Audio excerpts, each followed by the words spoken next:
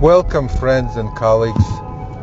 Today we will speak about a curious pattern in chapter 1 and then extending through the first few chapters of Genesis, Bereshis. I've noticed it while thinking about this current podcast, and I hope I'm not making a mistake. I welcome any comments or comments or suggestions that you, the listeners, might have. I'll start off by briefly reviewing the underlying assumptions of this podcast. They are that the Hebrew Bible is the most influential book in history, that gained allegiance and sometimes passionate commitment of millions, if not billions, of people over the past 2 millennia. So what about it commands such allegiance and reverence? And why did this book, from all the others, and make no mistake, the ancients had books, why does this book command so much more allegiance and respect than others? And our suggestion is that it is a book of persuasive argument. How is that? It lays out an argument, or many arguments. There's a great deal of philosophy. I see recently there have been calls for departments of philosophy to teach the Bible, from King's College in New York City, for example. But it does not present it as a philosophical argument, but in a story, in poetry, with the power of suggestion, with many wise and influential storytelling techniques. And that enrolls the listener and the reader into the process of interpretation and makes him buy in, and sometimes unconsciously, sometimes consciously consider the argument, and very often accept it. So when we look at Genesis chapter 1, we find a curious thing. There are 3 times that the word creation is used. The second of them is very peculiar. Let's look at them. The first one is in chapter 1. In the beginning, God created heaven and earth. The second one, that God created 2 serpents in 1:21, and the third comes in at the creation of man in 1:27. But it's not only that, it's also that every day there are 2 things created, except for that day of the 2 serpents, when it's not clear that 2 different things are created. Look, on the first day we have heaven and earth, and the second day we have water which is below the firmament and water which is above the firmament. Then we have 2 great luminaries on the third day, and so forth and so forth.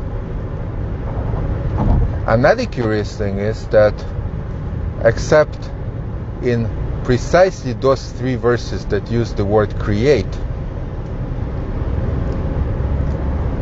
the Bible expresses all created things in singular.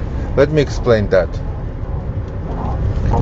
In Hebrew, it is acceptable, especially certainly in biblical Hebrew, to call a number of members of the same species or group or class by a singular name. Look, for example, in Genesis 32:26. I'll say it in Hebrew and translate. Jacob is sending a message to Esau, that he's coming, and he's very concerned, and he's telling him, I'm letting you know that I've gained some wealth. Now, it is true that in this case you would expect him to use a singular so as to minimize what he has and not to arouse his brother's jealousy. But it is quite striking nonetheless, and there are many, many examples of this. So he says, Vayehili, and I had shor, v'chamor, tzon, ve'evet, v'shivcha. And I had cows and donkeys, sheep, servants and maidservants, all in the singular sense. And here Rashi comments that it is derech eretz, the accepted way to say one in the place of many, such as, for example, a person says the rooster has called and doesn't say roosters. What Rashi means here is the phenomenon of anyone who has experienced this is that it's one rooster calls as the sun begins to rise, and every other rooster joins in. There's a cacophony of rooster voices. So it is more proper to say roosters called. Nevertheless, in a language that we use, we can call it the rooster called. And you find the same thing in English. You could say the bell has tolled when you mean that there are multiple bells. Okay. So, interestingly enough, all created items are expressed in singular, except on 3 occasions. There's one other we'll speak about in a moment. The 3 is, in the beginning God created heaven and earth, and God created 2 great serpents, and God created men. Men and women, He made them.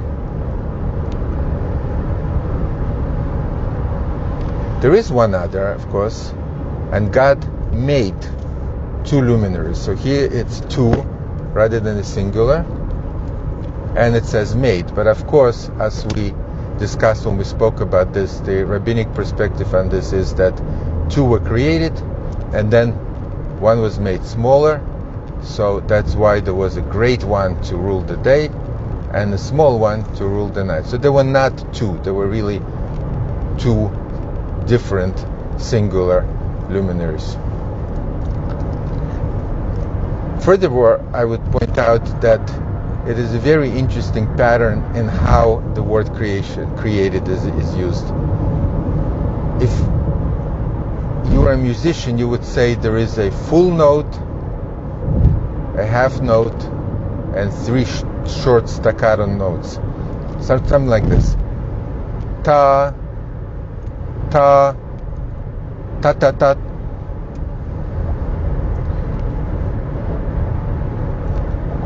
What might be the meaning of this? I'll offer you 2 explanations, one philosophical and one literary / emotional. I have not seen this discussed any place. I'm sure it's been. The volume of literature of biblical interpretation is humongous, and no man can know it all. But I'll offer what I can. First, philosophical. And this I derive not from philosophy, but from my teacher, Rabbi Yosef Dov Soloveitchik, who was quite taken with the idea and expressed it on many occasions. He, of course, had a PhD in philosophy from the University of Berlin, and was someone very familiar with philosophical thought. And that is Hegel's idea of thesis, antithesis, and synthesis. I'll just mention that it's somewhat controversial whether, in fact, Hegel proposed this idea, but certainly Kant thought that he did, and Fichte thought that he didn't. In any case,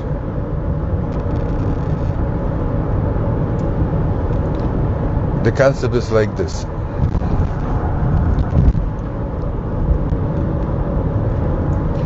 Everything is composed of 2 poles. kind of a dipole. There is the thesis and there's antithesis. They conflict, they struggle. At the moment of greatest stress and conflict between them, a catharsis occurs which produces a synthesis of the two into one. And that sets up another dipole, because now there is the opposition to the new synthesis.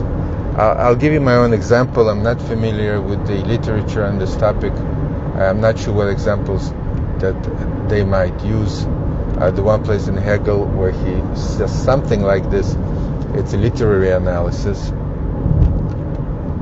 But let's say that there are two concepts. There is a courage and there's cowardice. These are very opposing, but they can be subsumed into prudence. Prudence is both courage and cowardice in proper measure for each thing, but it's a new concept. Well, once you talked about prudence, you can now talk about foolishness or imprudence as being the opposite of prudence. At the moment of their greatest struggle, they might produce a synthesis, which we might call wisdom, knowing when and knowing when not, and so forth and so forth. Wisdom itself sets up an antithesis, and again, there we go. So from a philosophical perspective, the one and the two is basic to all thought, and of course Marx took it to dialectical materialism, took this idea to the realm of the physical and material. So that may be a very abstract explanation of the setup of chapter 1. But I think that more importantly and more in line with our thesis is the understanding which we expressed in the beginning. That is that the Bible gets, as we would say in Yiddish, into our kishkes, into our guts. It reaches into the very, very basic themes and memes, and you might say myths, of how people perceive the world. And one of the most basic human perceptions is separatedness versus wholeness, or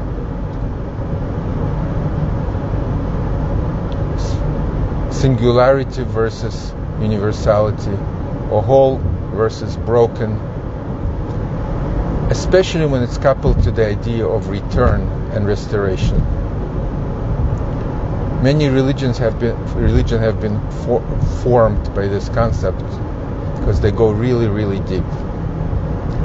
And so the first chapter of Genesis talks about what it means to be one and what it means to be two. It points out that God creates when He makes two into one. The heaven and the earth become the world. We have to remember about two separate serpents that is not that does not go into one, but it's on a day in which you might lose track of the idea of the creation of two different things. And according to the rabbinic understanding, they do become one, because one of the pair is slaughtered and preserved for the righteous in the world to come.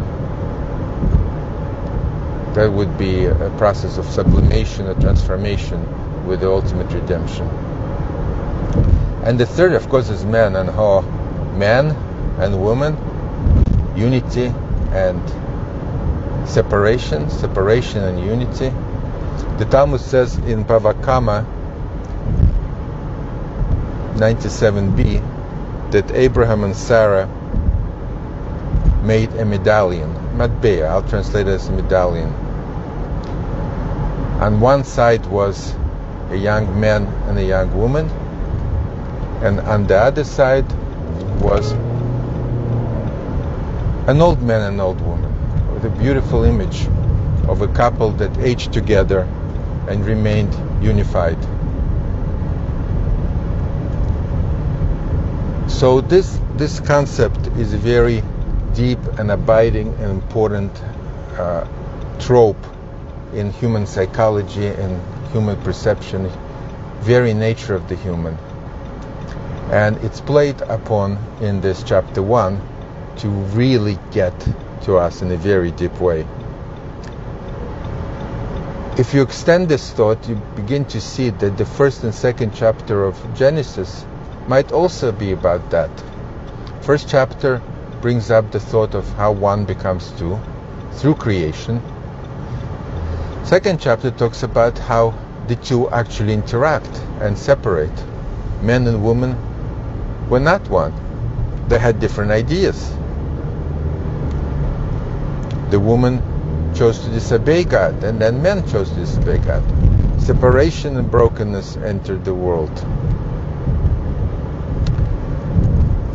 The concept of the two who separate is also further expanded in the story of Abel and Cain. And not only did they separate, that they actually, one of them killed the other. And then God made it whole. A third son was born. And now there were two again. The world was built of those two.